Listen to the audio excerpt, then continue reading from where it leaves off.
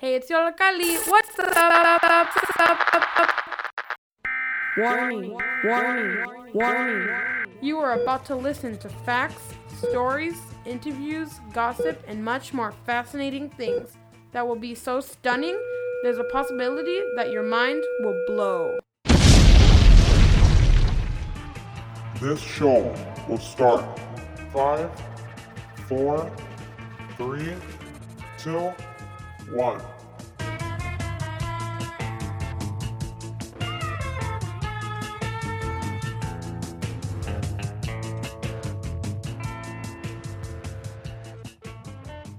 Hey guys, welcome to this emergency special edition.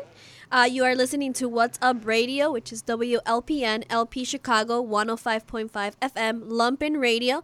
And today I am here with my fellow peers, and we're going to be talking about something that is very important. So my name is Marimar. I'm Brian. My name is Joseph Osue Mora. And we're going to be talking about DACA. As you guys might have heard, or unless you're like under a rock, right? DACA was announced to be terminated, and this is very impactful. But before we start talking about why it's impactful, we're going to talk about what DACA is. Does anybody want to pitch in? Yeah, so DACA is the Deferred Action of Childhood Arrival. So DACA is I don't know what to say anymore, because we're like kind of in an in-between, or I don't know how to wrap my head around this yet, because it happened so quick and so fast. So DACA provides a Social Security, a work permit, an opportunity to have a driver's license for children who arrived to the U.S. As children and didn't have a say-so in migrating to the United States. But so this gives opportunity for children, for young students to pursue a college career and a career in general in the United States. That's my understanding of DACA from my experience, yeah. Also, it is important to note that DACA, unlike many believe, does not grant a pathway to citizenship. So in a way, it was kind of sort of a relief from deportation. And it helped a lot of people be able to feel safe, be able to pursue the career of their dreams, etc. And it is very important because people were able to contribute more to the country they were living in and to, in a way, come out of the shadows. And a lot of the people, beneficiaries from DACA, also oftentimes are referred to as dreamers. Does anybody want to talk about this term, dreamers? Well, in case you don't know what DREAMER stands for, it stands for Development, Relief, and Education for Alien Minors Act. And it was basically like a pathway for, citizenship, but it was a lot more complicated than just DACA. Yeah, so the Dreamer came about because there was a bill introduced, which was the DREAM Act. It was introduced in 2010, I believe.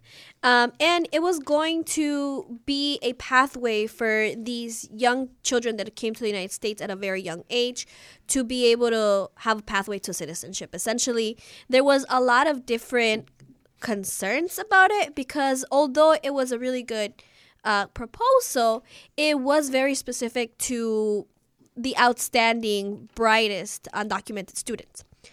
Now, today, a lot of people that were DACA-mented still identify as dreamers, but some, on the other hand, choose to stray away from the term because they believe that, in a way, it is telling this, like, good immigrant, bad immigrant rhetoric. Like, this idea that, like, if you're a dreamer, you're, like, 4.0, like, valedictorian student.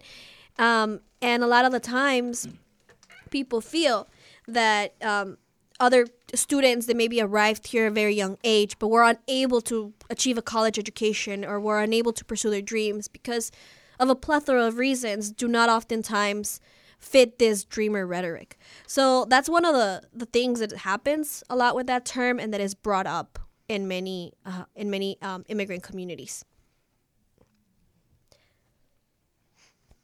So today we have a full show. We're going to be talking to various guests speaking one of them, Maria Torres from Protection for All. We're going to be speaking about forms of protest, because not necessarily all protest means that we get together and we rally, but there's other forms of protest as well. And we're also going to be talking to Natividad. She is going to talk to us about the legal steps after DACA has been quote unquote terminated. And like Joe said, we're kind of like in this awkward stage. It's kind of like a teen in puberty. We don't really know what's going on. But hopefully everything resolves eventually. Okay, so we're going to go on a quick break and we will be back.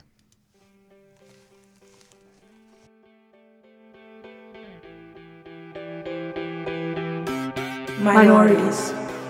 That's what they call us. The outskirts of society. The authors of crime. Take a look at us. Is it because of my dark skin that you think I'm gonna shoot you? Is it because of the borders I've crossed that you think I'm not a part of, and that I do not belong in this nation? Is it my sexual orientation that makes me a sinner? Is it because I'm just a woman that you think I'm inferior, that I don't have what it takes? Is it because I'm just another adolescent that makes you think that I don't have control over my decisions, that I don't have a voice? Yet here we are, Speaking to you. letting you know loud and clear that we are not a group of kids with guns. No walls can stop us. No laws will silence us. No white privileges are needed here to succeed. We will not let our dreams be diminished. Yes, we are surrounded by violence, injustice, poverty. However, that's just it. Those things are the things that give us a reason to speak up. That move us and inspire us to own the battleground we stand on. Once that microphone's in front of us, we become the definition of dominance. Every word we write Every word we say. is powered with creativity, strength, invincibility, and rage. No stereotypes. No gender roles. No 45th president will break us. We are dangerous. We are unafraid. We're the misfits. The weirdos. The Fruit Loops and the Cheerio box. But hey, it's our differences that define us. Not that sickening and weakening word. Minorities. Through thick and thin, We're proud to be who we are. we've been keeping it weird and real since 1997.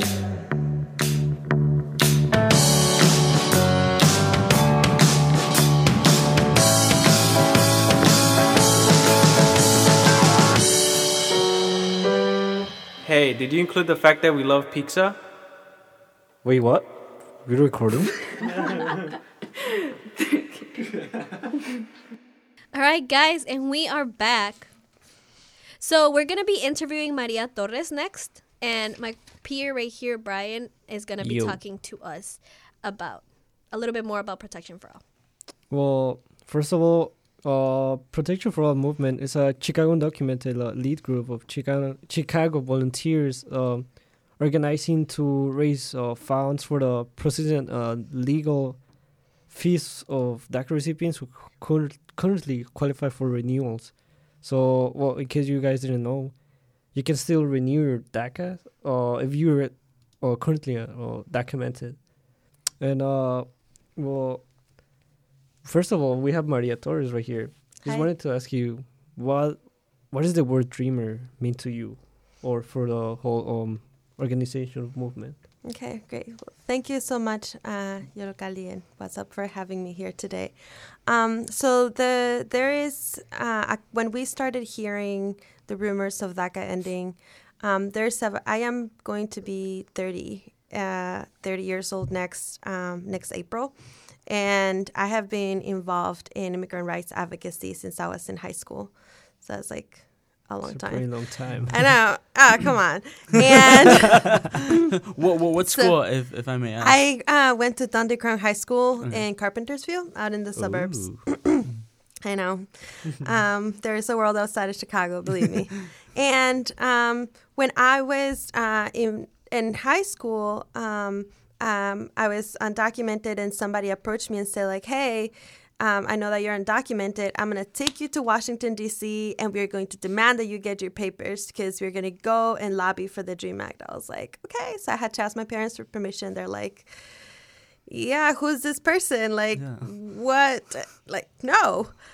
So she came, they let me, and that was the first time that I heard the term dreamer. And like you mentioned earlier, the DREAM Act is a proposal, a bill that was proposed actually before 2010. It was way before by Senator Dick Durbin.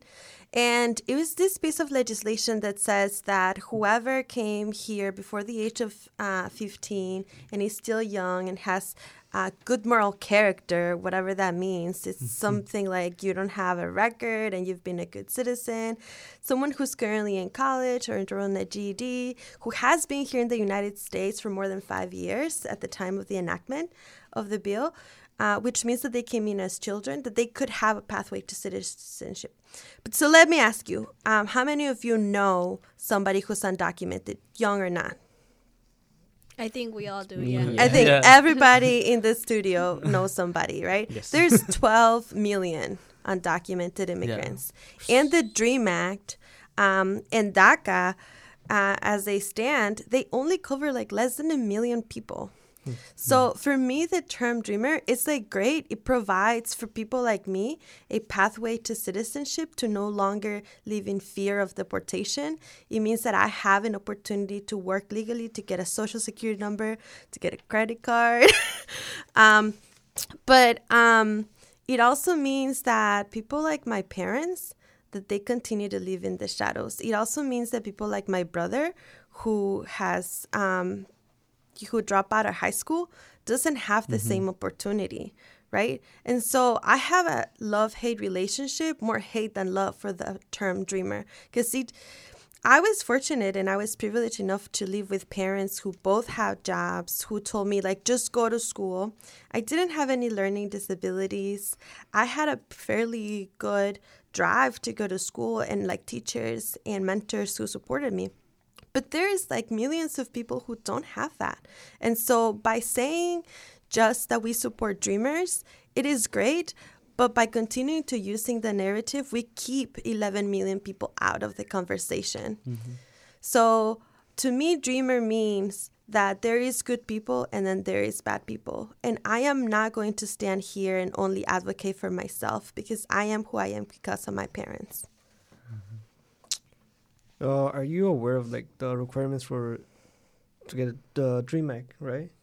The DREAM Act? Yeah. So the DREAM Act is a bill that has been introduced and it hasn't become a law. So in order to qualify for the DREAM Act, you would have to have come to the United States before the age of 16 or 15. Before the age of 15? 16. You must have been living here for, 5 years at the time of the enactment of the law? So before June 2007. This is for DACA, though. But for the DREAM Act, so if because the DREAM Act hasn't passed, it's just a bill. So let's say if the DREAM Act were to pass today, then you must have come to the United States before you were 15. The age limit is like you must have been like 30 or 35. I'm not sure what the current bill as it is introduced is, and had been living here for several years before that. But that hasn't passed, so it doesn't matter. DACA, on the other hand, since June of 2007, if you had been here and if you were 15 or younger and 35 or younger, you could apply for that and be eligible to get a work permit, which then makes you eligible for a social security number. But like you guys said earlier, it doesn't mean that you are in a pathway to citizenship. And like we know now, people like me who benefited from DACA, who are about to lose our work permits, then we're back into this limbo of not having anything at all. What are your feelings right now about what just happened with DACA? So I have been involved in this for a long time. This is not new. We knew that DACA was not temporary. It was really hard, made me very angry and very frustrated at myself, because I felt like I could have been organizing, I could have been talking to people, we could have be ready to respond. We knew this in November when the president, whatever his name is, won, right? But that was my reaction because I've been involved for so long. For my sister, she went into a panic attack. She's a single mom. She was like, what am I going to do? Like, I need my job. They're going to fire me. For my parents, they're like, we've been undocumented before. We got this. Like, y'all, like, we somos fuertes, somos trabajadores, le vamos a echar ganas, right? But so at this point right now, after the people that helped organize the Protection for All movement march, the fact that I was organizing with them to put together that, like, really helped me relieve a lot of the tension, a lot of the anger into something productive. Because we're like, I'm not going to sit here and just not do nothing. I'm going to go and I'm going to organize and I'm going to give them hell. And this is going to be a fight, but it's not just going to be a fight for me. It's going to be a fight for everyone. I understand, but for some people, they're not there yet. For a lot of people, this is like real. This means that they're going to lose their jobs, that they could potentially lose the means by which they're paying for the college education, or even if they're not in college, if they're still in high school, it means that it's going to be even more difficult for them. So for that reason, Protection for All movement has also, with our allies, created information for them to get mental health services, right? Because if you need to be in a group to talk about this, or you need any type of support, you can go and find out more information about this so that you take care of yourself, your mind, and your body, so that you can go out and fight and organize. How did Protection for All movement reacted after this? So we actually, like, Protection for All movement didn't exist before the announcement, or exist for like a week before that. We, like I said, many of us had been involved in this before. So many of us are organizers by trade. We work for not-for-profit organizations, are organizing to advocate for the rights of either the Latino community or low-income communities. Many of them are younger and they're in college. So we just literally called each other up and said, like, let's have a meeting.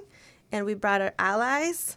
And many undocumented people. We created 2 rooms. One was just like people who were directly impacted, and that was just allies. And we said, like, what can I? No, I can't curse. What are we gonna do here? And thank you for that. Oh, sorry. So I don't think my mom was listening. I didn't tell her I was coming, so we're good. And so what we did is, like, so what do we do? So we're going to do what we do best. We're going to go and we're going to show them that we're strong, that we're going to stand up against this. And yeah, with the support of different of our allies, we said we are going to keep control of the narrative. What we believe is right is that, yes, we want to defend DACA, and yes, we want to defend the Dreamers. And we also want to defend our parents. We also want to defend everyone else who is not an age student, who is not a worker, who may have a record for possession of something, like, for whatever reasons. It's not just us. We are a community.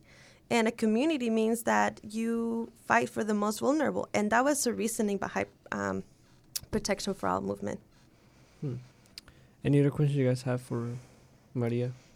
Just really a comment. I totally agree with, like, kind of this reasoning or how you explain, like, the idea of dreamers, because oftentimes, like, the media gets so caught up on, like, these outstanding students, calling them dreamers, and they forget that their parents were the ones that made them, right? It was their parents, the ones that, like, brought them here and, like, raised them to be who they are today. And oftentimes their parents are criminalized in the media, or there's also this narrative, and I've heard it a lot from, like, fellow dreamers as well, which sometimes hurts my heart, but I understand that not everyone's in the same place, when they're like, well, I didn't choose to come here, right? My parents brought me. And that kind of rhetoric is kind of really hurtful towards their parents, right? That did so much to bring them here, for them to now say, like, oh, well, it's not my fault. My parents just did it. My parents just brought me here. I didn't choose. And then I think, like, we're missing, like, a huge part of the conversation, right? Because, like, how do you get 12 million undocumented people in the United States? I mean, many of us didn't come, like, I did come with my parents, but many didn't come with their parents. Many came, like, as young adults to look for work. And who is asking the question, like, why are these people leaving their countries that they love so much and their family to come to the United States? And so we have to ask, like, what is it that's happening? Like, what happened in the 90s? What happened in the 80s? What happened before then? And we need to start questioning, like, why is it that this problem became so large? And if you start looking at the laws that have been passed, then you start realizing that that's like messed up. The fact that even if let's say that if I came here and I tried to apply and I get married to a U.S. citizen and I tried to get papers, if I didn't come here with a visa, I have a 10-year ban. And immigration is going to tell me, great that you got married. You want to get papers? You have to go back to your home country for 10 years before you can come back. Right? Mm-hmm. Or if I am a U.S. citizen and I want to petition for my brother or my sister, that is going to take 20 years. Right? Mm-hmm. So like, and then, but that's like the process itself and the laws that are just like completely wrong. But then thinking about how like the United States and many other countries have signed into agreements like NAFTA, where there was a lot of money that went into subsidizing the agricultural business here in the United States, where and I'm going to use the example of Mexico, where the workers in Mexico, then the farm workers, obreros? Los obreros, they couldn't compete. They were not able to sell their crops at a competitive rate, and they lost their businesses. And they needed to look for work. And where did they find jobs? They found it here. So when we're thinking of the millions of workers that have been displaced from our home countries in Mexico and Latin America because of these economic policies, and then we give them jobs here and we exploit them and we use them. And then once we don't want them and we want to use them as political pawns, and we tell them, I don't want you here anymore, go back. It's like, you're not taking any responsibility for what you did. And so that's what we need to question, because it's not just even about the dreamer narrative anymore. It's like, why do we have 12 million undocumented immigrants? Yeah, definitely. And even speaking now about immigration also from other parts of Latin America that are escaping violence, thinking about what created these violent groups. And also like the government interference that the United States had in other countries, especially in Latin America. Why did they essentially really put like dictatorships in place in certain parts? And really, like you said, not them not taking any responsibility for the situation that is happening. And also this big, huge ignorance of what citizenship or that citizenship process looks like. A lot of people, one of their biggest arguments, like, well, why don't you just become a U.S. citizen? And they don't realize that, like, to apply to citizenship, you need to have, like, a spouse or, like, a family member. They don't understand how long that takes. They also don't understand that, like you said, the legal entry, the money, like, that's a big one. Even to renew DACA, a lot of people think that it's just done for free. But you need to pay a fee every 2 years when DACA was in place to renew it. And even $165. Yes, and it's a lot. And aside from that, if you maybe live in a place where there isn't an organization that can help you file DACA, then you're going to have to pay an attorney if you live in an area like that. And that just gets more difficult now when opportunities like DACA are getting removed from us, where like because of DACA, we're able to work and we're able to have some sort of income either for education or survival needs. And now, even like more than ever, it's going to be difficult to even think about like citizenship or even thinking about like other routes of becoming a citizen or permanent resident, or even just like have more of a status to have more opportunities in this country. So yeah, I agree. And I just want to say that it's really inspiring to have you and hear like what you've done with the Protection for All movement. Yeah, thank you so much. Yeah, and I think I would just tell you, like, when I was in high school, I said that I was a dreamer. I didn't think it was a problem. I didn't know what I was doing. But I started hanging out with like people who were also fighting for this, and I learned from them the good things and the bad things, and the bad things I'm trying to unlearn, right? But it is fairly easy. Like the thing about power, and like power, the definition of power is the ability to create, control, or prevent change. And the way that we can build power is by organizing people and organizing money. Because if you have a lot of money, like you can also organize. But like if you, like when you're organizing people means like bringing everyone who share your same interest. Like everyone who believes the way that the things that you do, who have your same values, who have like the same vision, you bring them together. Because the march that we had, was it on Tuesday? Mm-hmm. I can't even remember. Yeah, on Tuesday. It would have been completely different.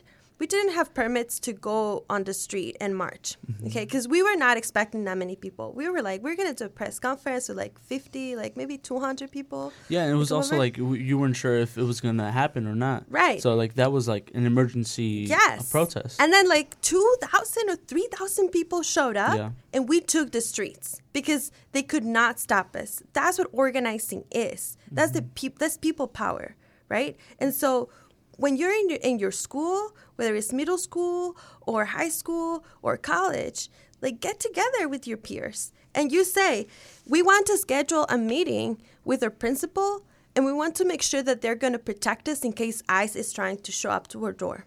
We want to make sure that our principal is saying to undocumented students and students of color that we're going to be safe, and we're not going to allow the police in here. Or ICE. We're going to make sure that our teachers know that if someone is dealing with depression or any other kind of thing, that we have a group that is going to support them, because these are things that matter to us, and we can do it. All you got to do is have a pizza party, I don't know, and bring everyone together and say, like, what are we going to do? It takes time, it's tiring, but it is possible. We are already doing it when we're gathering with our friends. Think about who is your friend. Your friends are people that you care for, and they care for you because you think alike, right? Those are the people that y'all should be organizing with, and we all can do it. Yeah, and from my understanding, and this might segue into the next topic of forms of protest, like I want to ask you, do you think organizing, having a pizza party, even just like emailing your principal, do you think that's a form of protest? Like, in my definition, that is, but I wanted to see what everyone's opinion is. Or what do you think different forms of protests, or what does protest mean in general? And like, as people who have the privilege to protest on the street without risk, what happens to the people who can't go on the streets because of these risks? Like, I don't know, I just wanted to start that conversation with everyone. Why don't y'all tell me, what is your form of protest? Well, Go ahead. I think that even just coming out of the shadows and saying that you're undocumented is a form of protest, because they try to hide you and kind of brush you under the rug. And that was like my experience a lot in high school, where I went to a school that was highly diverse, and undocumented students didn't really like say I'm undocumented. As a matter of fact, I didn't know that some of my fellow peers were undocumented until they actually got to college with full rides. And it did hurt me, because I felt that it was sort of like a thing of like, well, I'm not going to tell, because if I tell, like, why would I? Like, I'm an achieving student and it's just my own thing. But if more people had like reached out, maybe the principal would have been more open to all these problems that undocumented people had in the community. But they didn't. And so I feel like coming out of the shadows is a form of protest, because they have to deal with you whether they want to or not, whether they agree with the immigration policies or not. You are part of their institution, and they need to protect you, and they need to do something about it. Yeah, one of my favorite forms of protest is music. And I've really learned a lot from punk bands, ska bands, and we also have Quinter right here, who's part of a cumbia / rap band. That's what it's hip hop. And they have really good songs. And I mean, bands like Escape, they also talk a lot about resistance. This other death metal band from Mexico called Brujeria, like from other times before, like what Pete Wilson did before, and they had a lot of songs there's obviously punk bands. They all talk about a lot of protest, and I mean, I'm all influenced by music, and I think this form of protest is really powerful because, like, who doesn't like music, you know?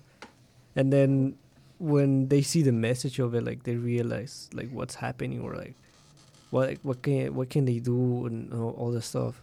And it's just something I've learned since a long time. Yeah. And I guess my form of protest is making art.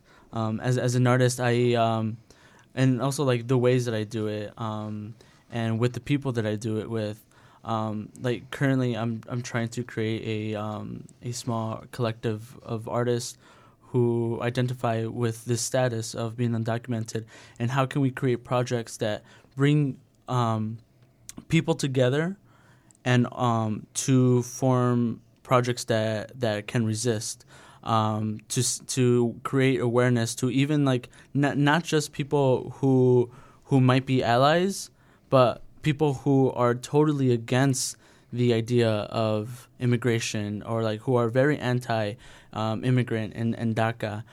So I think that for me that's a form of protest, and even just like dancing, getting together, like same as like creating a pizza party, like taking over like a park and just and dancing, and just like knowing that we exist, letting everyone know that we exist is a form of protest.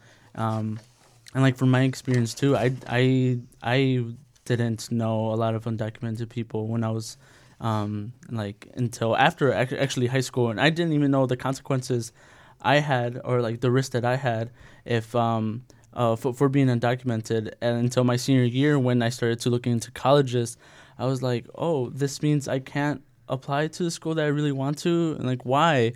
And then I started to really like wrap my head around all of this. So yeah, I agree with you, Marimar, on like that, like coming of awareness. But right now we're gonna take a short break, and we'll get into more forms of protest. Thank you.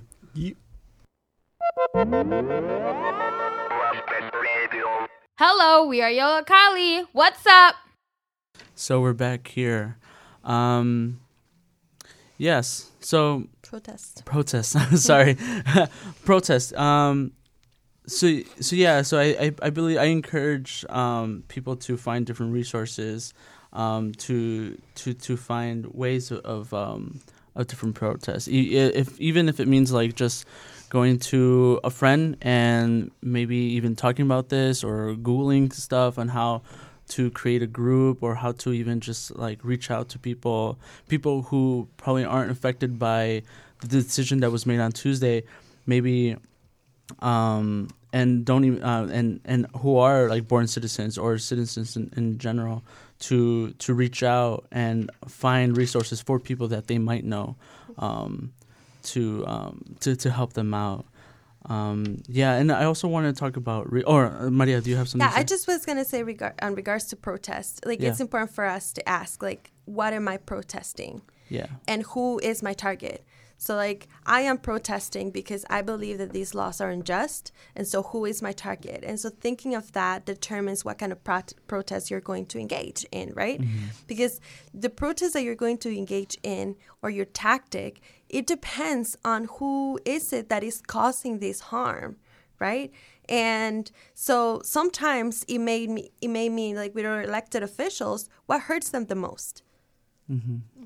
I mean, I don't know. Votes. Votes, yeah, votes. Votes and money. Well, I can't vote, so I don't know. Because what they want ultimately is like they want to get reelected, right? Yeah. And to get reelected, they need people power, they need votes, and then they also need money to run their campaigns. That's true, yeah. Right? So, like, if I'm protesting them, what am I going to do? I'm going to put them on blast on the media. I'm going to call the office until they tell me, like, stop calling me because, like, I need to actually do some work. I'm going to sit down and do a pizza party outside of their office and stay there all night. Because when we think about the power of protest and the power of organizing is that it actually helps you get change happen, right?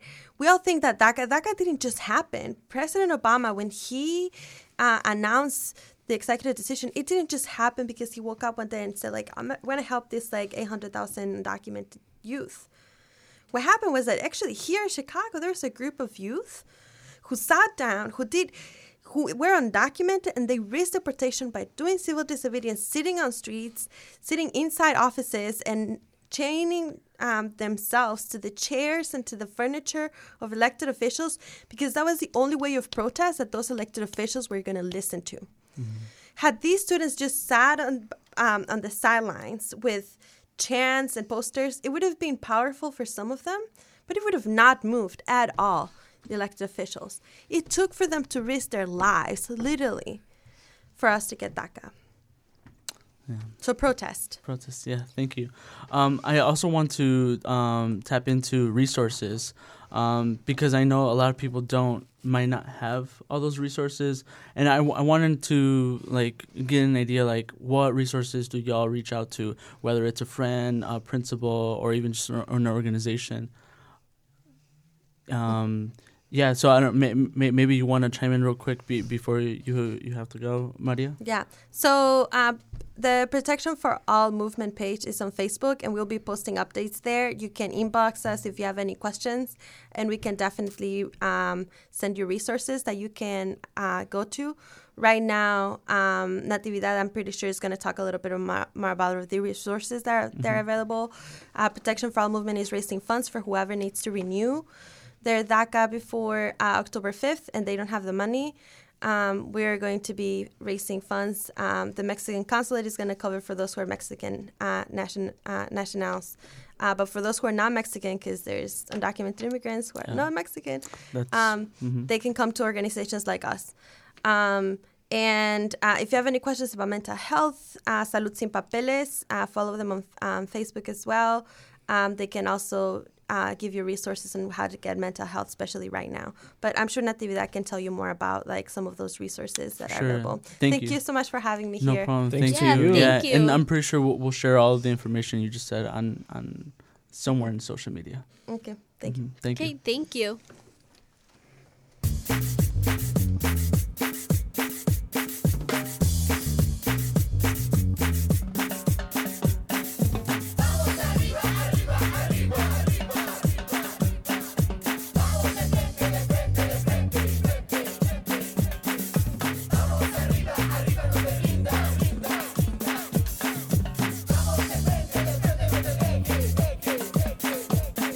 Levántense mi gente, caminemos de frente.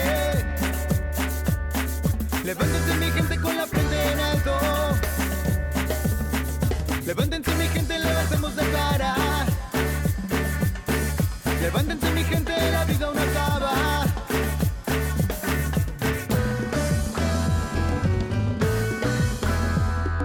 Recuerdo aquella madrugada cuando se despidió al partir.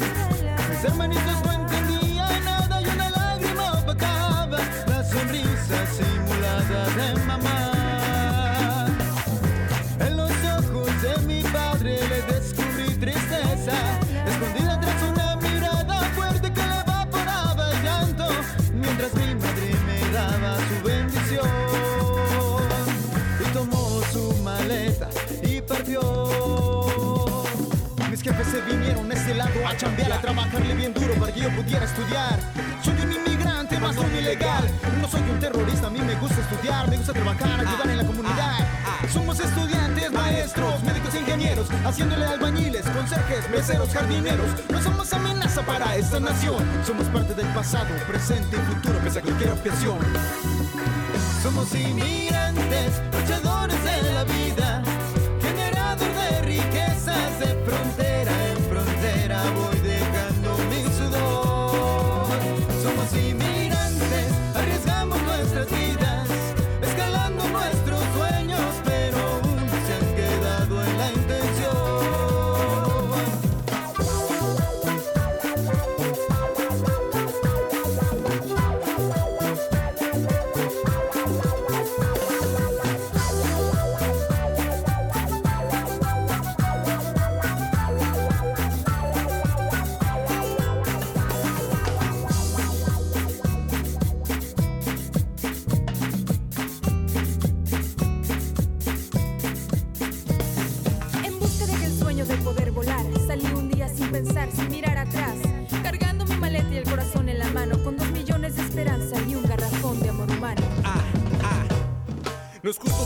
ido a sufrir por trabajar, pero me trago mis dolores por el futuro de mi hogar. Para mandarle a mi jefita para que estudie mi carnalito, porque quiero que sea alguien y no viva lo que vivo. Ellos me dan la fuerza que necesito, pa' que mi corazón no siga roto. Por yo sigo y mi lonchera llevo sus memorias y sus fotos. This is our story. Since I was very little, I wrote and spoke the language. No different from my friends, except I don't have papers. My parents always told me, ten orgullo de tu gente and take on opportunities que pasen por el frente. This is what I believed in, this was my mentality. And yet I went to high school to face the reality that besides having good grades, all I need is a number. And if I fail to show it, the money's down the toilet. Por eso sigo marchando, sigo votando, sigo apoyando toda esa gente que están agarrando, están deportando y que nos contratan y nos explotan y nos asfixian como una serpiente.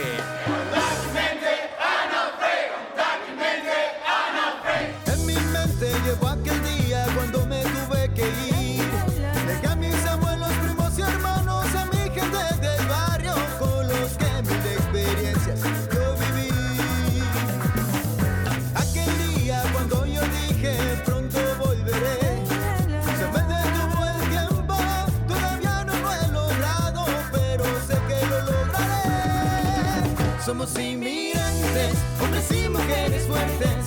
Sobrevivimos peligros e injusticias y el dolor de decir adiós. Somos inmigrantes, hombres y mujeres fuertes, generador de riquezas de frontera en frontera, voy dejando mi sudor. Somos inmigrantes, hombres y mujeres fuertes, no nos daremos por vencidos, aquí seguiremos unidos hasta el final. Somos inmigrantes, hombres y mujeres fuertes, no nos daremos por vencidos, aquí seguiremos unidos hasta el final. Somos inmigrantes. Esta canción es dedicada para toda la gente trabajadora y luchadora, hombres y mujeres fuertes, para toda esa gente que vino aquí buscando un futuro mejor. somos inmigrantes. Aunque ha pasado mucho tiempo, todavía hay mucho por qué luchar. Hombres y mujeres fuertes, Come on, let's make this happen. sí se puede.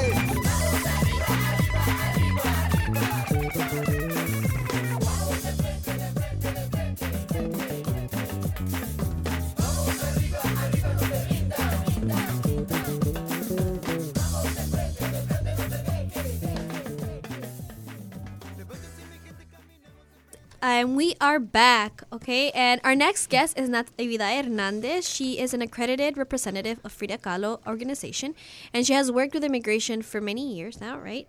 And she works very specific kind of branch of immigration. So can you explain to us a little bit about your role and what you do? Hi, my name is Natividad Hernandez. Just like she said, I'm an immigrant. I was undocumented in this country for about 23 years. When Maria was talking, I was just thinking back into my own experience in this country. And at the time that I came, we never thought that we were going to stay here forever. We came thinking that this is the best country in the world. I am still thinking that this is the best country in the world, but it happens to have the worst government of all. And that is what it makes me sometimes really think about what I'm doing every day. Frida Kahlo is a non-for-profit organization. It was created out of the passion that friends had in helping people helping people become better in their own way. I was just listening to you, and it was amazed to me to hear all of you in the way you are protesting every day and every second of your life just by being here in a different setting, in a different social setting, in a different media message. And I feel so proud of all of you. When I started working with immigration, I was looking for my own benefit.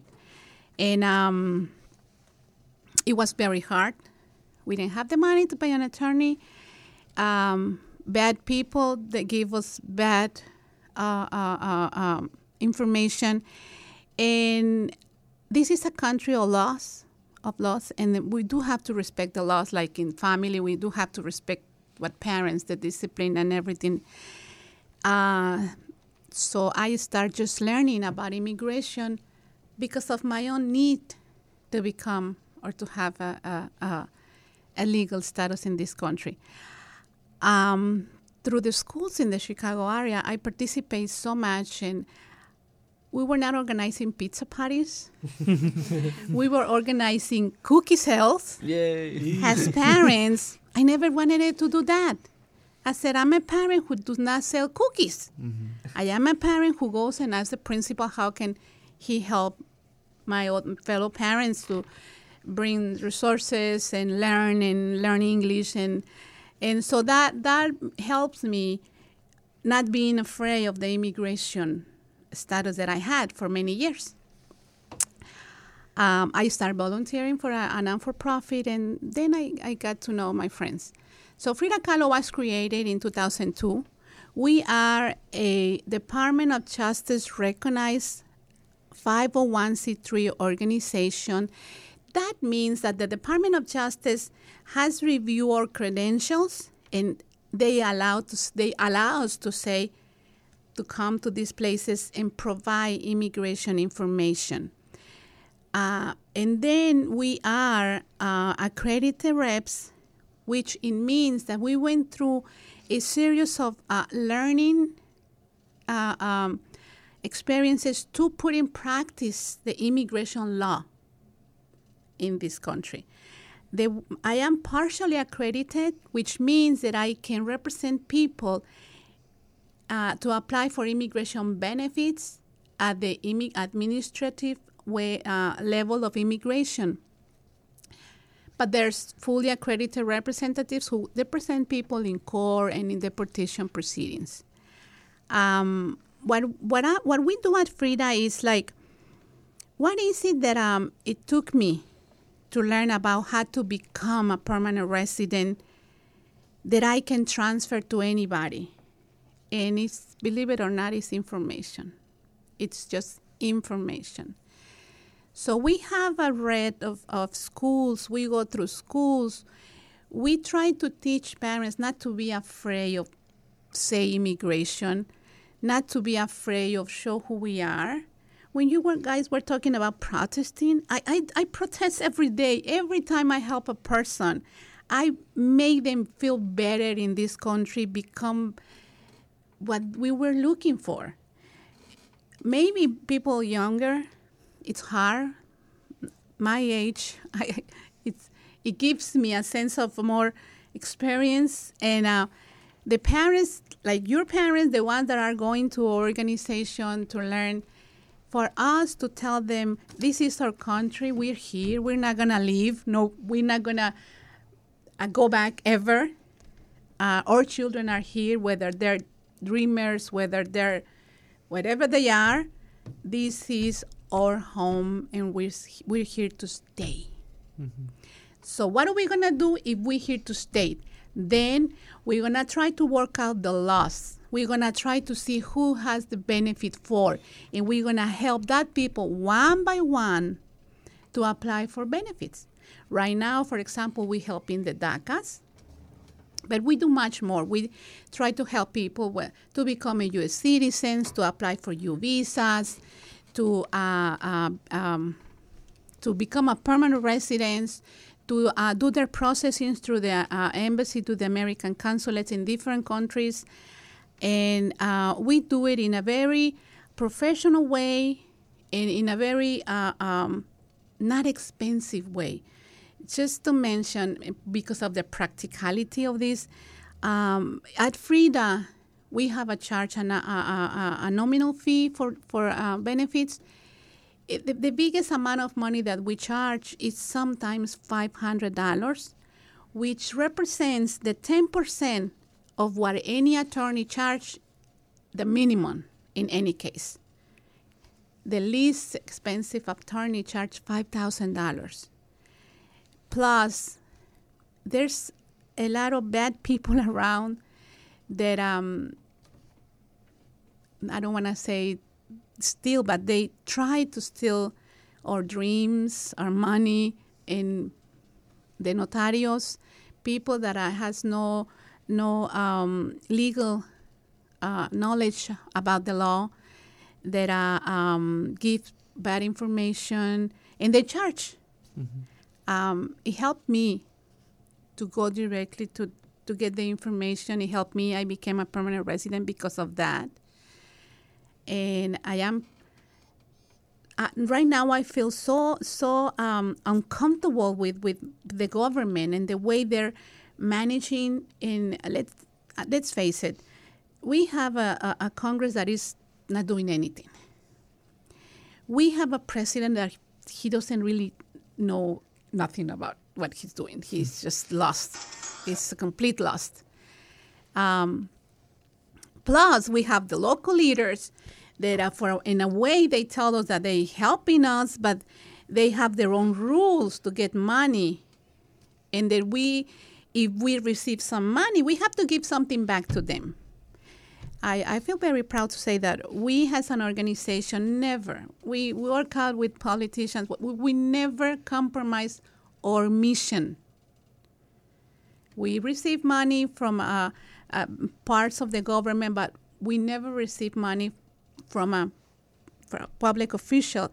So then we have to pay back. So that's what I do every day. I am very practical in the way I live, and I try to help the most number of people. I resist this system very much in a very peaceful way. I do like you guys, okay? I do like people who go and scream to the government. I do like people who go and make noise. I really think that everybody is needed in this system. But the way I do it is one by one. Okay? Yeah. So it sounds like you do a lot now, and you are also very knowledgeable. Now, if someone has DACA, and as of Tuesday, they're like, they terminated this program. It's kind of tricky because there's this 6-month period that they're talking about. What does someone that is currently a DACA recipient, what are the next steps? What are the next legal steps? The first thing we have to understand, and we must be very clear. Be aware, but not afraid. Okay? Every DACA that is in this country, every parent of a DACA that is in this country, every undocumented person that is in this country has a right to a due process. Everybody. So people who talk about sending 800,000 undocumented DACAs outside the country, they don't really know what they're talking about. This country does not have the means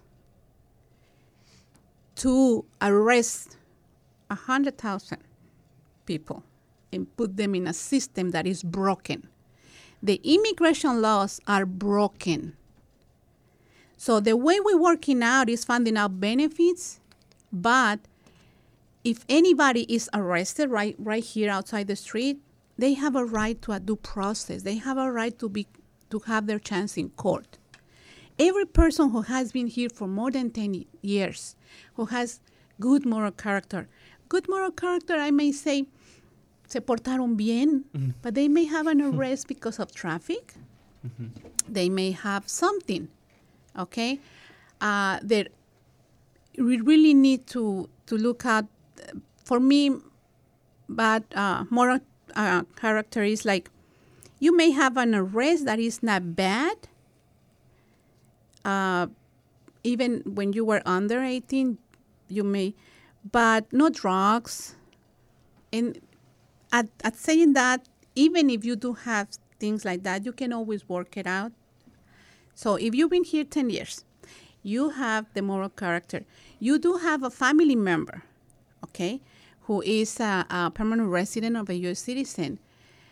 You can apply for cancellation of removal, which allow you to stay, which allow you to fight the government. And that's what I think. I really believe we have to fight. We don't have to be afraid.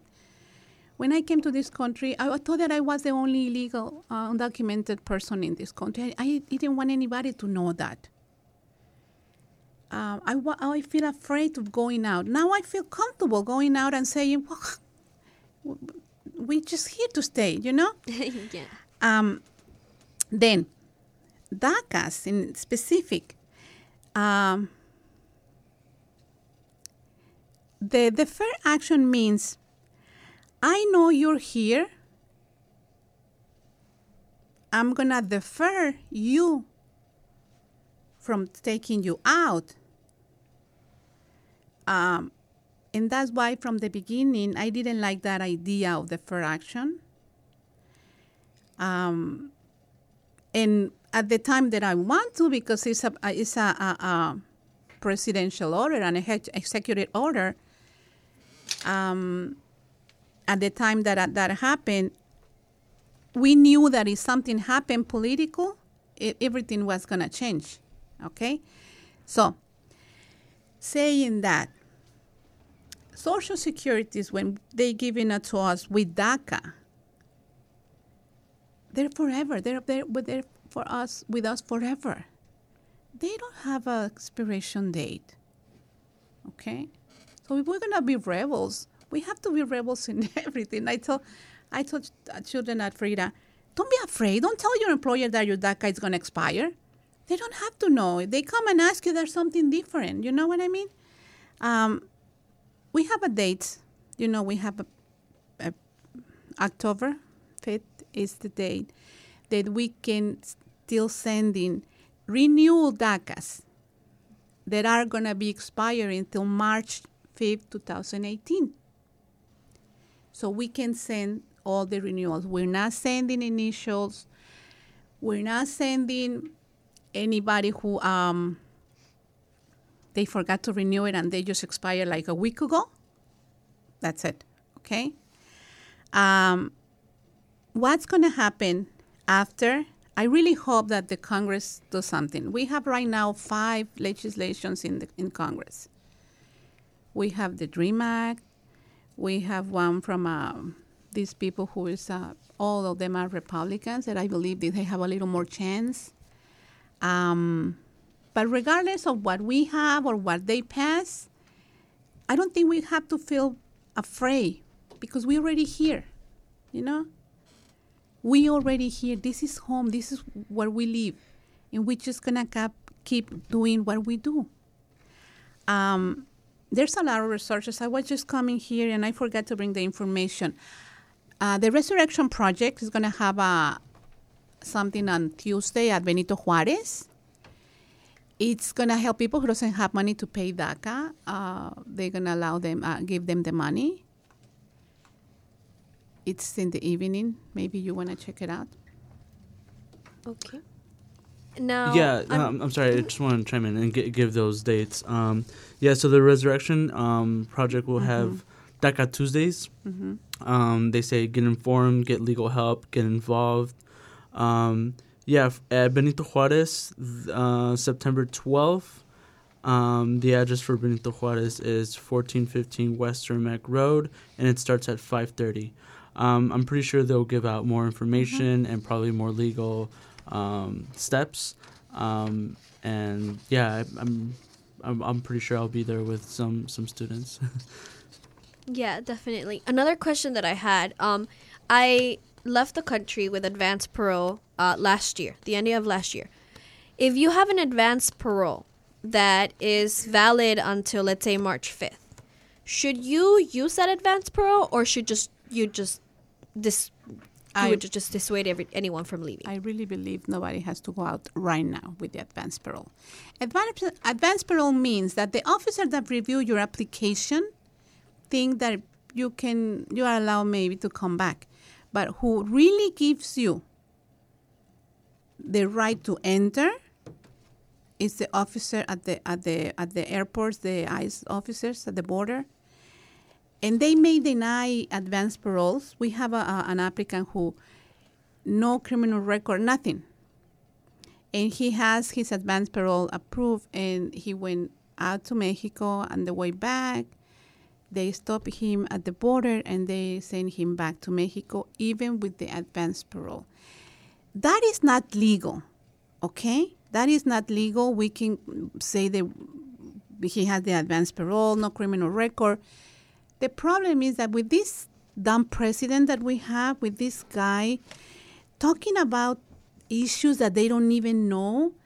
It creates a sense of racism, maybe the officers. I've been seeing that with the work I do every day. It used to be the times that I sent an application and it was kind of processed in a very nice time. Right now, everything is slow. It's bad, but it's because of the social feelings that we're having right now with this guy, that it goes far away from who's legal. That it goes far away. It goes to deep inside of discrimination against people like us. It goes far to the way white people thinks that we should be here or not. And they think because the president allows some bad whites to say that they have the right to decide who's here, that makes everyday tasks different in the way we processing applications. Yeah, it's almost like the president is giving people who have this kind of agency to, or like kind of even control on what like these processes, like the right to like, yeah, let's make this slower for them because of the color of the skin or where they come from or because they might be criminals. So yeah, so I think ever since this new administration started, people have felt like they have more agency to do bad things. So and I think that's what you're trying to say, that you've noticed that in this legal process. So yeah, that's interesting to know, because I applied for my DACA, and I got my biometrics done, and I think it takes like a week or two to get the renewal. Now I'm waiting a month. It's been a month, and I'm afraid that like by December 17 of 2017 of this year, I won't get it. And like, what does that mean if I don't get it before my expiration date? So yeah, I'm glad that you said that you started noticing things. So maybe that there's ways to push back on that or bring awareness to people who have some kind of control to speed up the process. Yeah. Sorry, Marima, do you have something to say?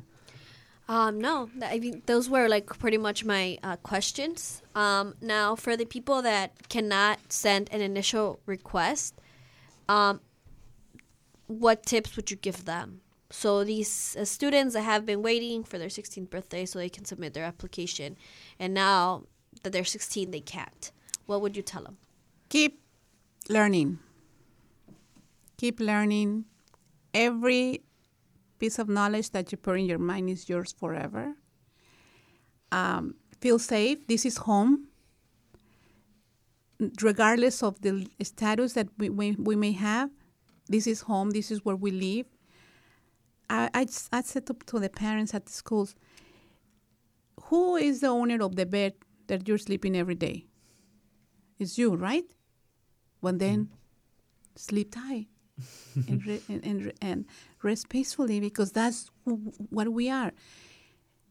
We're here. We're not going to leave. Don't be afraid of going out because you did not apply for DACA. Don't be afraid because your DACA is going to expire soon. Don't be afraid. I know so many talented people who have no legal status in this country that are so talented that I don't think it's good for anybody to feel bad because we don't have a document that says that we're here legally.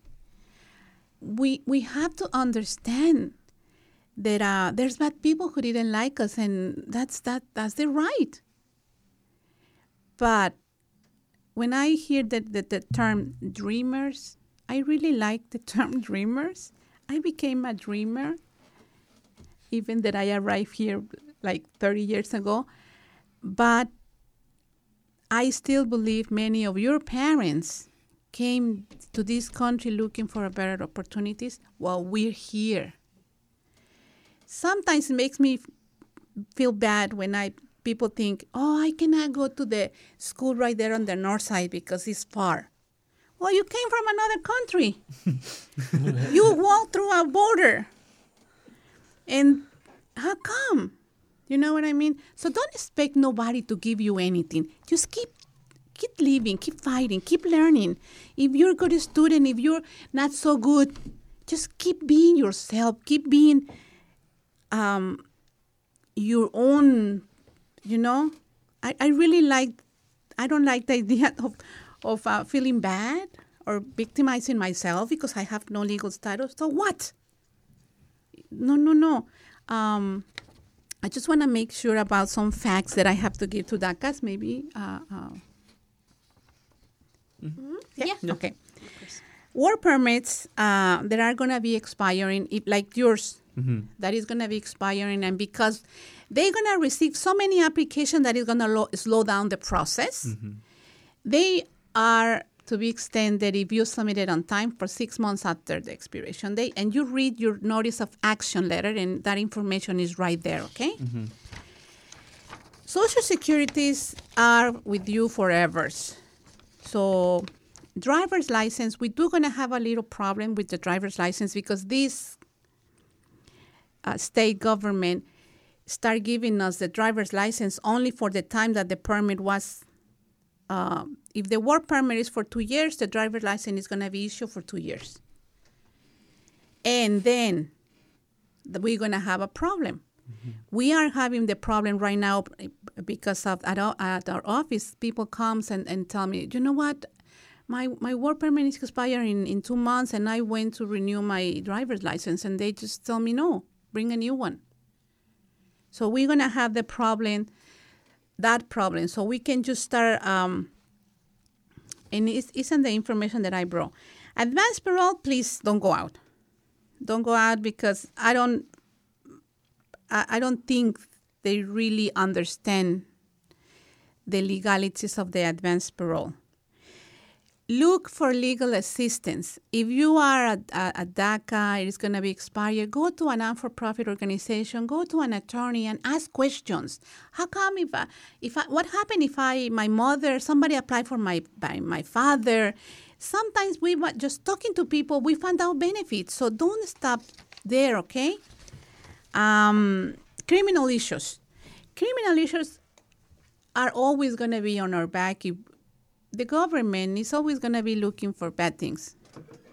So if you had a mistake in your life, make sure you have the documents that are needed. And in case that if we have to go to court, we can show that you make a mistake, but you did pay for that mistake. Know your rights.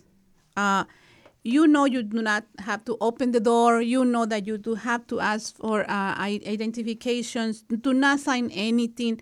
Those little things that are very practical become tools of defense in case we are stopped by anybody who doesn't want us here, okay? Good. Thank you so much, Nadia. That was a lot of information, and I think everyone on the other end of the radio was noticing that we were very quiet listening to you because you bring so much information, so much knowledge and inspiration that we really wanted to listen, and we would listen to you. So thank you so much. Thank you. Yeah, thank you so much. Now we're going to go on a break. Stay tuned.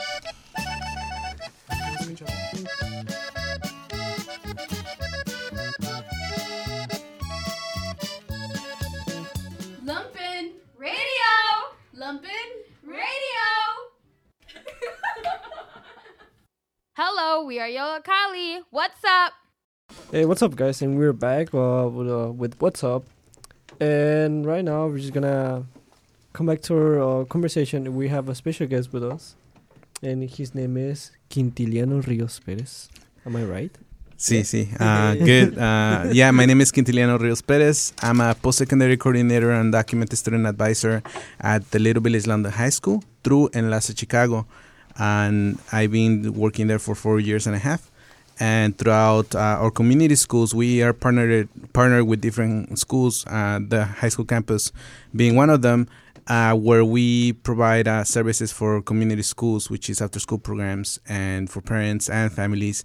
And also we have the Avanza program, which is a program where actually Jennifer and Brian graduated from, where we do counseling one-on-one in regards to post-secondary planning. and we focus in ethnic students. One of our biggest issues is immigration, or working with students who are undocumented. So we work with any student, provide one-on-one support to have that additional support that they might not necessarily get through the counselors, since the counselors have to deal with 500, 600 students. So that's the work that I do through Enlace Chicago. Okay, so I have a question for you right now. What would be like the steps that schools are gonna take, like for example, a school you work on, to help young people, like documented young people? Yeah, so first of all, it's important to know that the Chicago Public Schools has told principals all the way back from on February that they should not allow any immigration enforcement agents in the schools without a criminal warrant. And that if that was the case, that they should contact the legal department at Chicago Public Schools to sort it out. So it's important for the community to know that the schools are a safe space. Now, in regards to, and this has been going on since there's been different changes in enforcement priority and just a lot of fear in the community. Now with the DACA announcement, definitely there's a lot of figuring out going on at the school. But I, with other partners, are coordinating a task force in the campus at the Little Village and the high school campus. And we are getting together with teachers and counselors and principals to develop a campaign to make sure that we support the students. So we're all doing work from different parts, and that's really good. Now we just need to really sit at one table and actually coordinate to make sure that we're using the best of our resources and the best of the resources in the community. So definitely there's talks within Enlace Chicago in the larger neighborhood part where we might be able to create a fund or support some of these funds for those people who need to renew their scholarship, renew their deferred action applications. That's still in the works. We are planning to do it through a fundraiser effort, selling a couple of T-shirts that we've been selling for our Dreamers Unidos scholarship that Enlace has also for the students at Farragut and the Little Village Landa campus. There's also an info session. Earlier on, your guests shared about something going on with the Resurrection Project. Enlace Chicago is doing an info session in regards to DACA and the implications. So this is more about for people who had those questions, what's going on, those specific questions. We're going to have, in collaboration with the Community Activism Law Alliance, on Monday from 6 to 8 at the Second Federal Savings Bank. Now, this is on 26 and Pulaski. The address is 3960 West 26th Street. And we are going to be there as far as answering questions. We're going to have a person from CALA to be able to answer those questions. So there's definitely a lot of things going on at the same time, and that's good. Now it's just a matter of coordinating those efforts and making the best out of them. Yeah, it's great that we have a lot of all these resources that we could go through.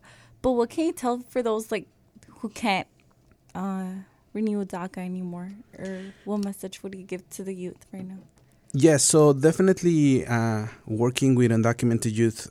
Regardless, let's not forget that there's been students who never qualify for DACA. Let's not forget that our parents are still in limbo, even though the conversation has shifted into just the undocumented youth and the dreamers. So but what I do tell the students, and it might sound as cheesy as any quote, but keep working on your education, because you can still go to school without a social security number. You don't have to have citizenship to attend any college. You have the Illinois Dream Fund that is being working towards providing scholarships. Now, the amount of scholarships is not as satisfying as the need is, but it's something going on. So you have, especially in Chicago, many institutions who have their own documented student support services. Let's talk about Northeastern Illinois University with Luia Moreno, who's the undocumented student support services director. You have colleges like Arupe College that are making an active effort of helping students get an education regardless of their immigration status. So there's all these things that are going on. So it's easy to get lost in the picture of the larger national conversation and having all this sentiment, anti-immigrant sentiment, but also look at your local level. Well, there's a lot of things going on. We just had the mayor develop a task force to make sure to tackle how to respond to what's going on with DACA. And in Chicago, we are really, it's a friendly city. It's a sanctuary city. And even then, we still had to fight to improve those things. For example, the Sanctuary City Ordinance, which states that Chicago police officers cannot collaborate with immigration officers. It still has a couple of conditions. One of them is if a person is put in a gang database, and that's really difficult because there's no criteria for someone to be in the gang database. So, for example, me growing up in Back of the Yards, also known for the violence, if I were ever stopped by a cop and just checked and then, let go, but if I was wearing a certain color, my name would have been put down as being part of a gang, being part of the gang database. So those are little carve-outs that we still need to improve in this city. However, we need to fight for those things because, like everybody mentioned earlier on today, organizing is power. You got to organize. You got to keep fighting. And again, DACA didn't happen by itself. It was the result of young people just forcing the government in a re-election campaign back then, Obama, forcing the government to do something about it. So definitely don't lose hope. Keep getting your education, because if you get your education and then something happens, there's an immigration reform, then you at least didn't lose all those years of preparing yourself or getting a diploma or getting a college degree or a career, a certificate, right? And definitely also, like your guest earlier said, just be yourself. You're more than your legal status. You don't have to be talented. You don't have to be a star student. You just got to be yourself. And we definitely need people being themselves and not trying to excel at everything, because the definition of success is really big. You cannot attribute success to someone having a 4.0 GPA and a diploma. I know amazing, successful, undocumented business people who definitely school wasn't their thing, but they're making more money than I am, right? So definitely just think about it in a larger perspective. Interesting. Yeah, I have a question. So referring to, you talked about like that you work at a school. I guess my question is, what are the certain tactics that you or other people from that school provides outreach? And I know you host like information sessions and all that, but what about students who are afraid to come out of the shadow? How do you, I guess, find out if they are undocumented, so then you can help? Because I know a lot of people are scared to even say like, hey, I need help because I am undocumented. Hey, like, I need help because my parents are undocumented and I'm scared for them. So like, how do you build, I guess, that relationship with a student that you think? Because we don't walk around with says something on our back that says, "Hey, I'm undocumented." Profiling people. Yeah, profiling. Yeah. It's like how do you like? I guess I don't know. Yeah, so that's one of the biggest questions that I always get when I introduce the type of work that I do for new teachers, for new administration within the campus. So first of all, personally, within my Avanza program, I share my story. They allow me to go into classrooms and say, hey, I do this program. I work with every high school senior who wants to work with me, but I also happen to know about immigration because I'm undocumented. So, and I was a high school student just like yourself. And although I wasn't ashamed about my status, or I wasn't really in the shadows to begin with, I do understand from my peers or other people that might not be comfortable talking about it.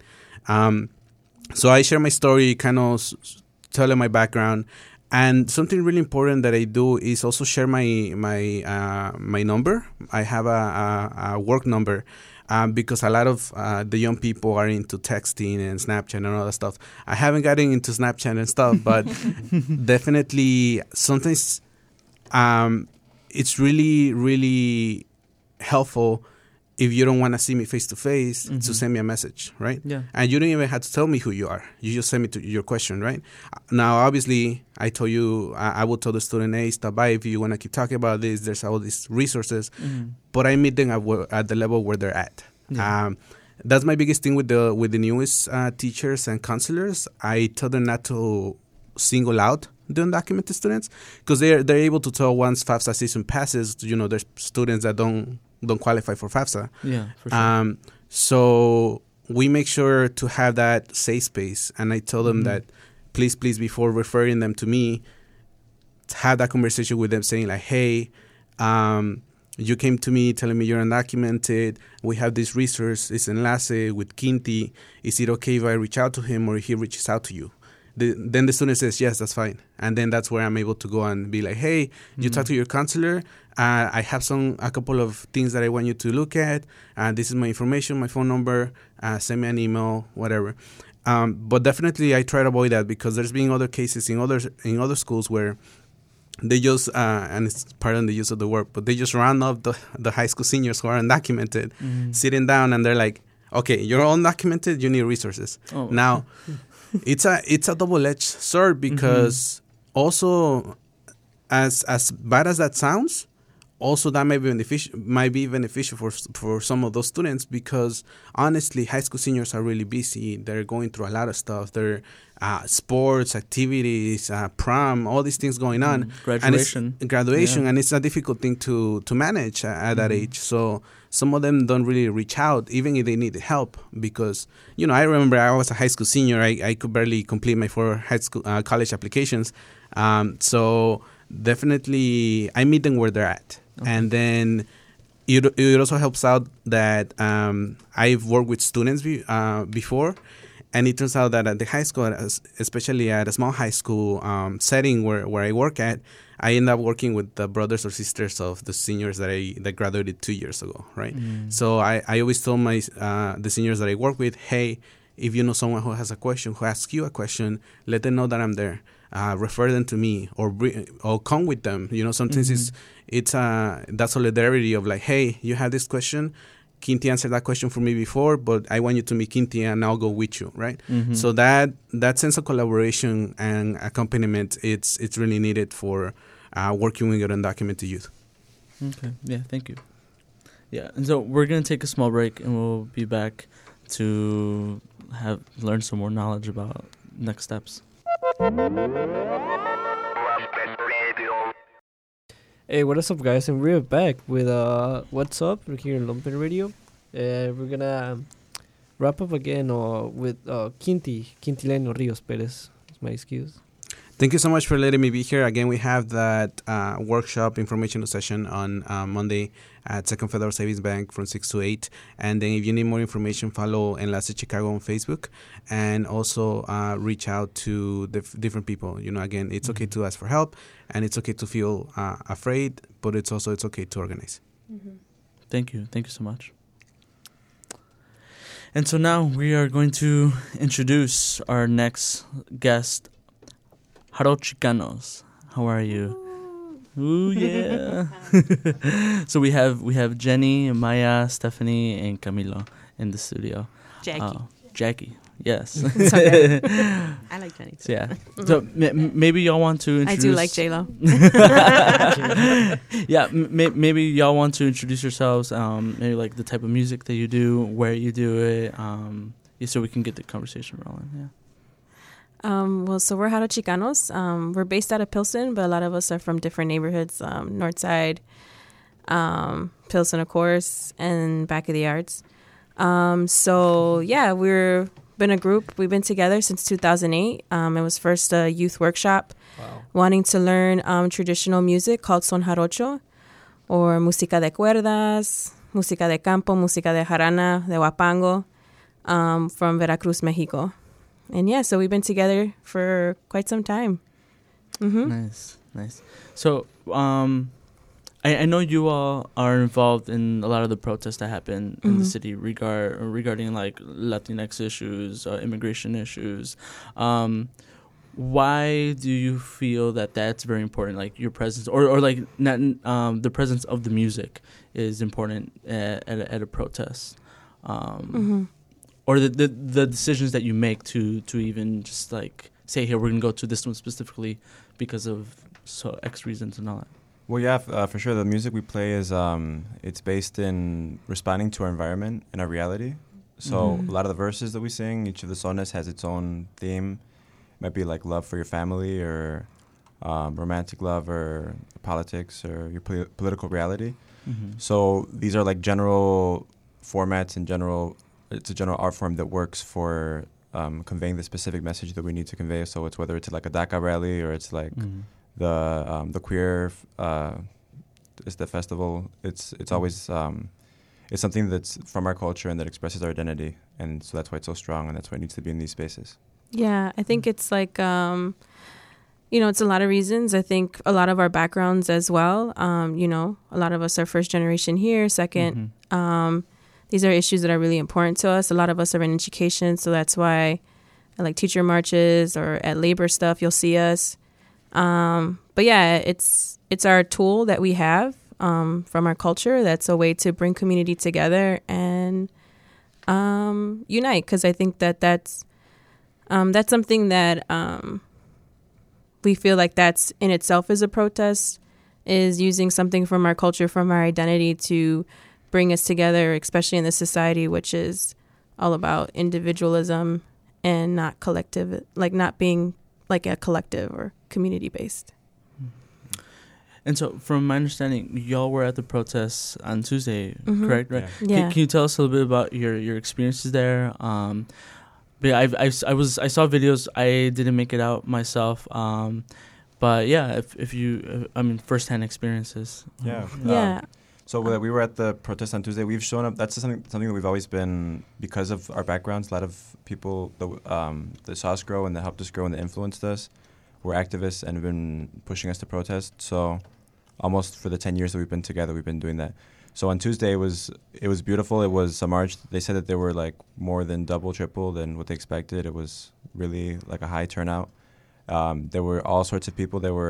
You could see the intersectionality of immigration. So people who were queer, people who were young, people who were old, people who had different issues that tied in, were speaking about their issues. And we were there with the music and singing the verses, and it was beautiful because it was like an exchange. Someone would talk a little bit, and then we would play and go back and forth and kind of be together.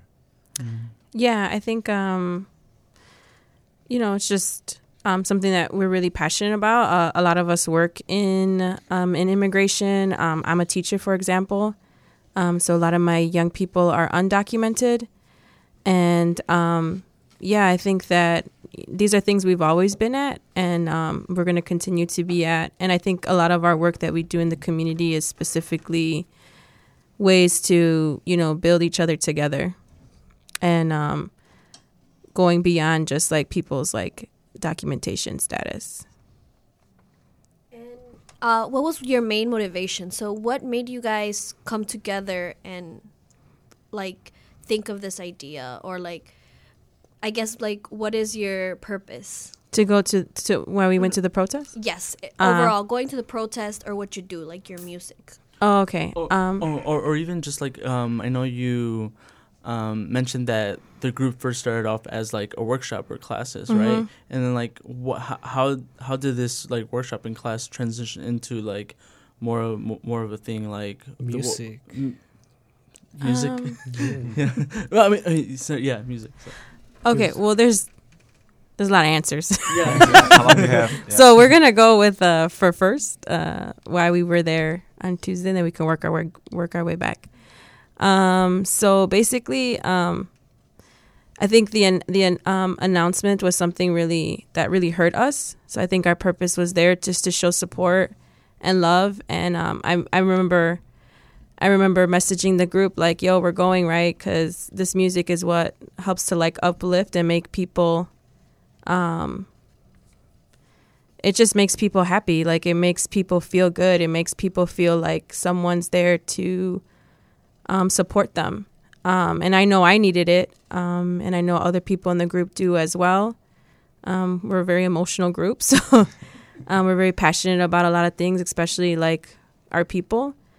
And that's kind of why we were there on Tuesday and why we come all the time with our instruments to sing songs and to sing versos that speak to people and that make people feel that they are a part of something.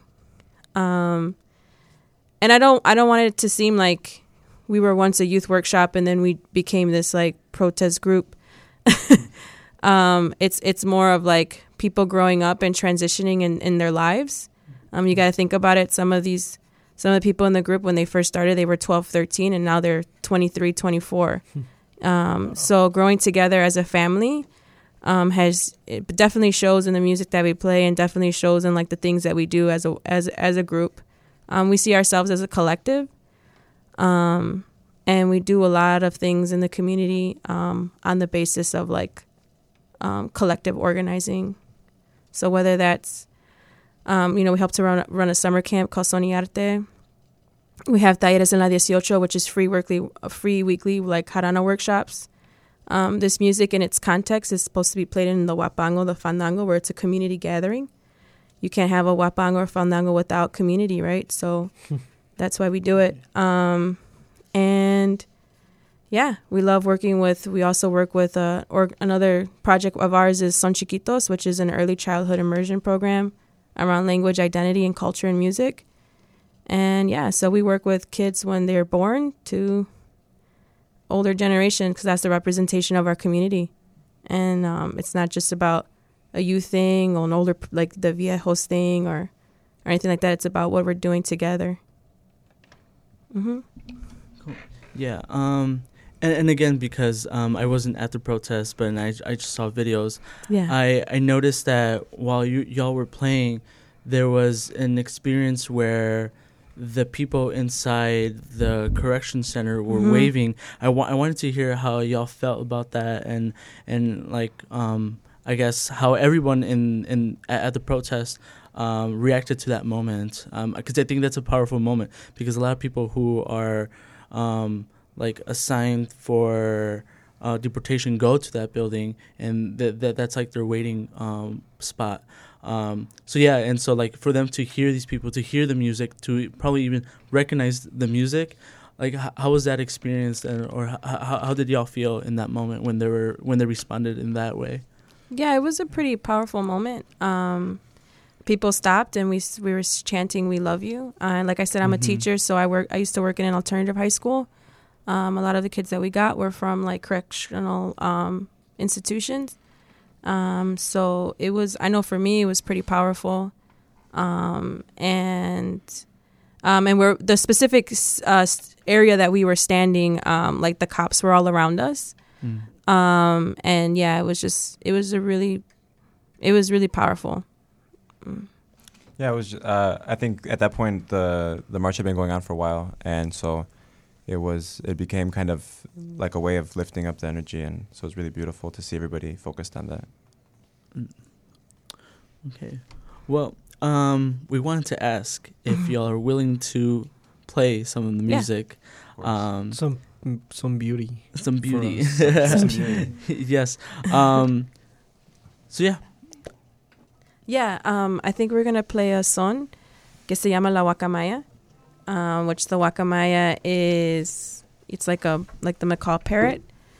And the song talks a lot about, our environment, how we need to take care of it, just a lot of things. So yeah. All right, guys, and while they prep, we just want to remind you what this show is about today. So today we were talking about immigration, specifically DACA, and the termination of the deferred action for childhood arrivals. We had really cool guests, like Maria Torres and Natividad from Frida Kahlo organization. Maria Torres, by the way, is not from Frida Kahlo. She's from Protection for All. We also spoke with Quinti, talking about immigration in schools, and also safety measures. So hopefully you guys enjoyed the show today. We're going to be playing a little bit of Jaro Chicanos, and I hope you guys enjoy. And like she said, the name of the song is Guacamaya.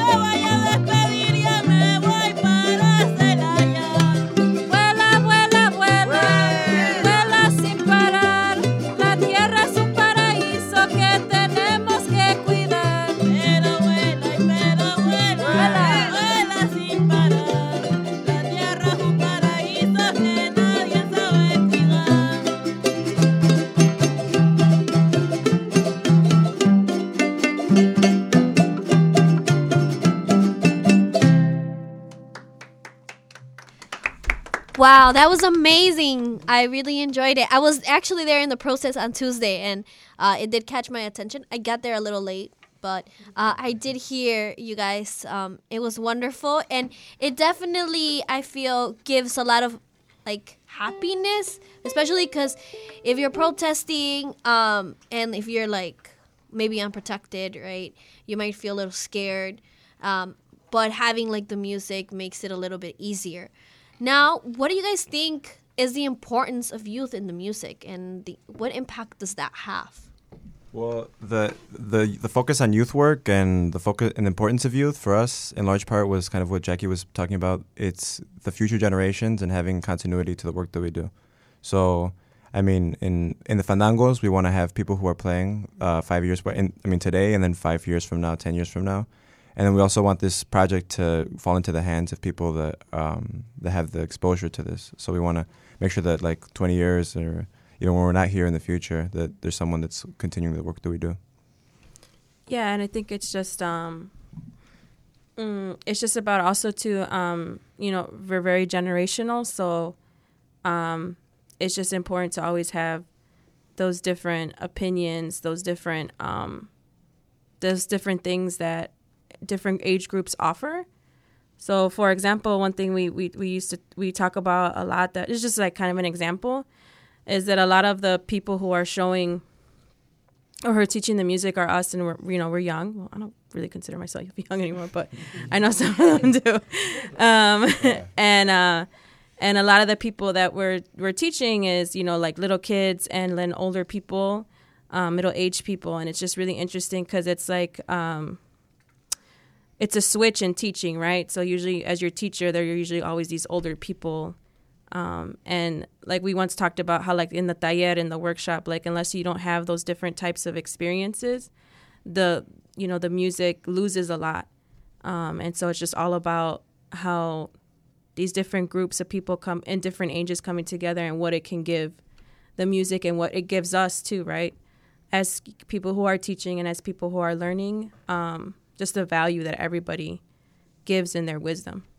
And one of the other things is that this music is about 300, 400 years old. Mm-hmm. So the way that this music has been passed down has been through the youth, right? That's the only way that you can pass something down 300, 400 years old. So a lot of the people that, played a couple centuries ago, obviously their kids played, their kids learned, their grandkids learned, their great-grandkids learned, and it just kind of kept that cycle going. So I think that also speaks to the importance of why, we have to have the youth involved. We have to have all generations involved if we want something like this to continue, because that's just the only way, right?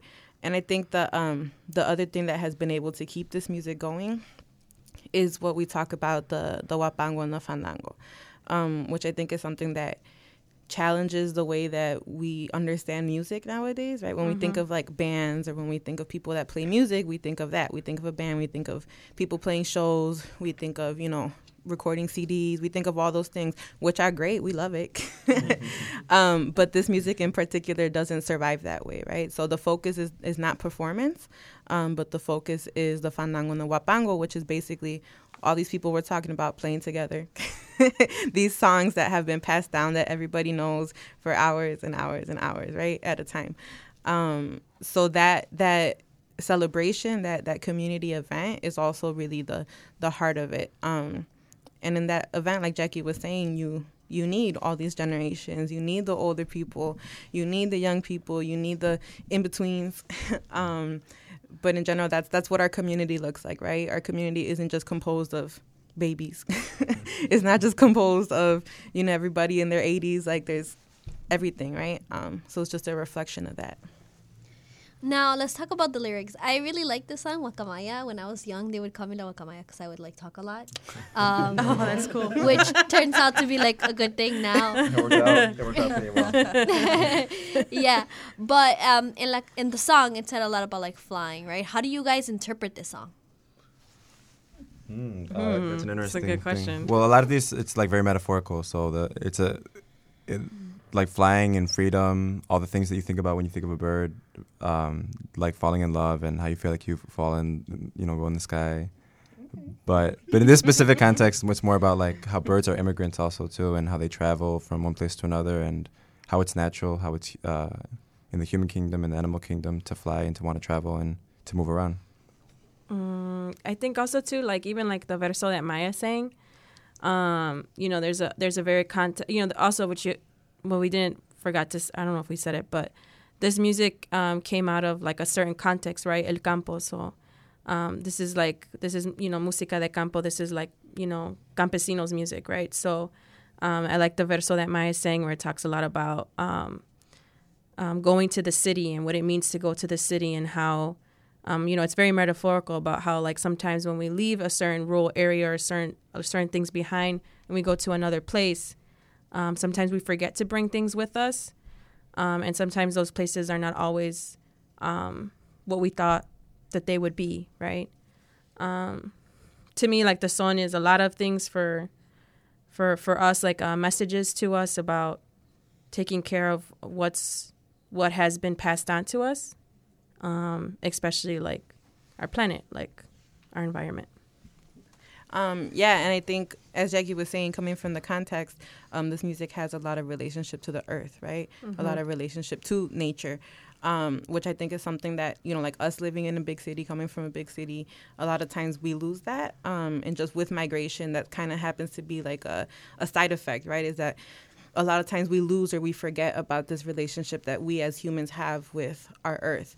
And I think that's another thing that we try and bring back with this music, with teaching this music, playing this music, is also bringing back those ways of life that connect us to the earth and to the planet that we live in.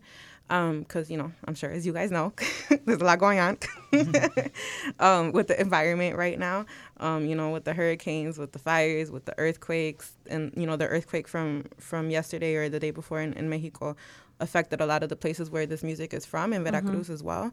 And I think it's just like also another side effect of just all the environmental attacks to the planet, right? All the fracking, all the different mega projects that are affecting where we live. So there's always a connection with that and migration, right? Because when a planet is affected in a certain way, sometimes people don't have the choice to stay at home anymore, and then they have to migrate. They have to move.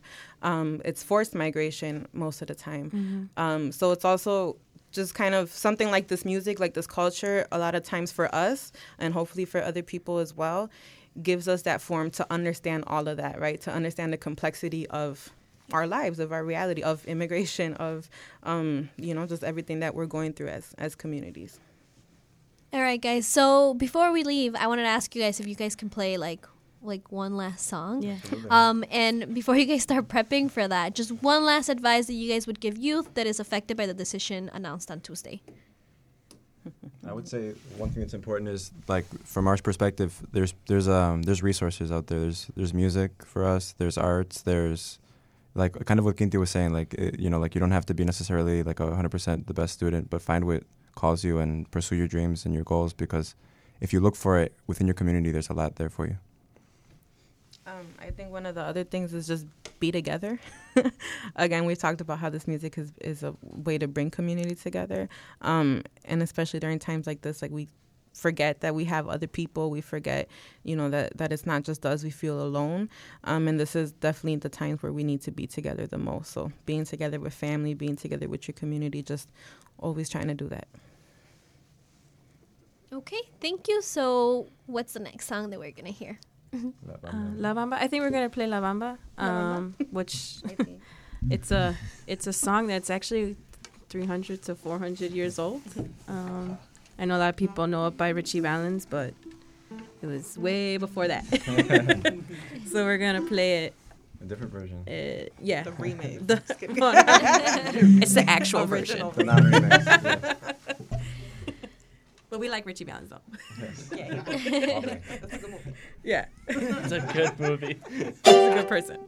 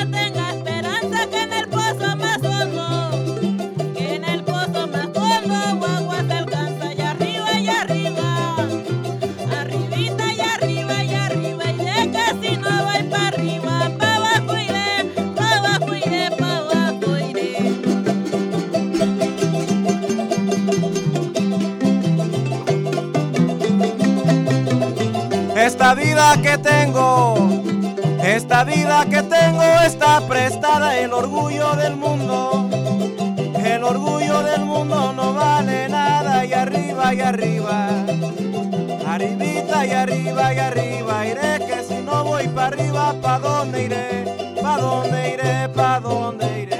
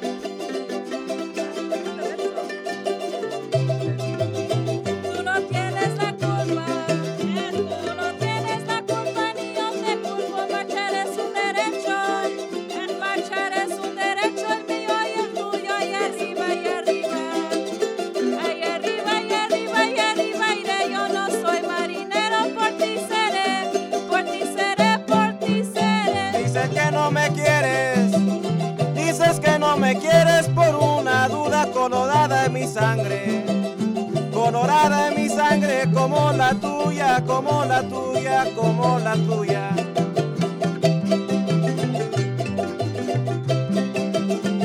Tenemos el derecho de cantar y gritar tierra y libertad, tierra y libertad, tierra y libertad, allá arriba y arriba.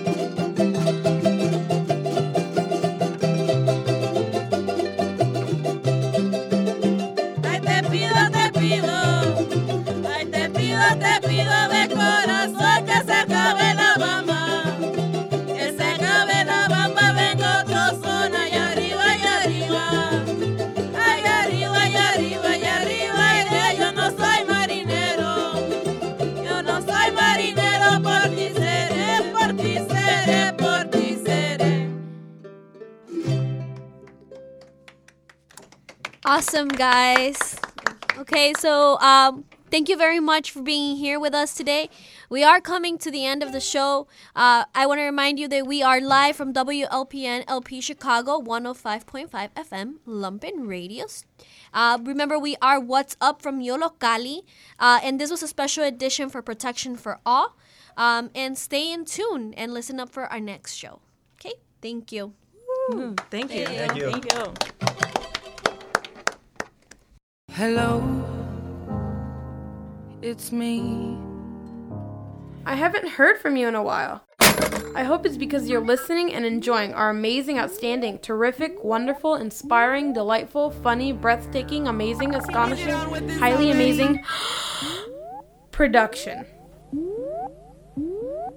If not, you should listen to our radio show, What's Up, again. In the meantime, we'll be working on the next one here in Lumpen Radio. So stay tuned to our next amazing, outstanding, terrific, wonderful, inspiring, delightful, funny, breathtaking, astonishing, highly amazing broadcast. I hope that you are informed about the awesome parts of life and that you will have a splendid day. Don't forget to listen to us on SoundCloud at Yollocalli, on social media like Facebook, Instagram, Twitter, or Tumblr at Yollocalli, or visit at yollocalliartsreach.org for more. We are the robots. We are the robots.